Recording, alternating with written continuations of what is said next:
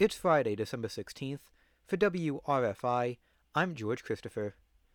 Democrats have selected Susan Curry as their nominee in the special election for the county legislature's 3rd District. Incumbent legislator Henry Grannison stepped down in October, shortly before passing away.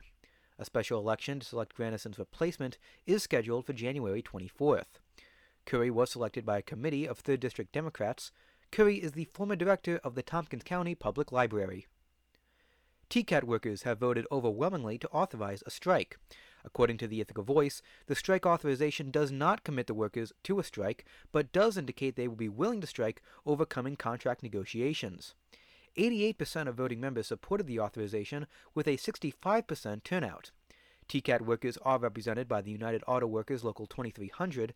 The contract between the UAW and TCAT expired over 6 months ago. The transit operator has been plagued by staffing shortages and has cut numerous routes in recent months. Today is the first snow day for the Ithaca City School District.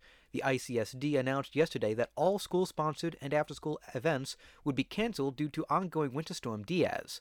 A few inches of snow were expected before the day began, with more snow showers throughout the day into the evening. A high of 39 today with a low of 27. Looking to the weekend, mostly cloudy on Saturday with a high of 36 and a low of 22. And on Sunday, a chance of snow all day with a high of 35 and a low of 25. This is WRFI.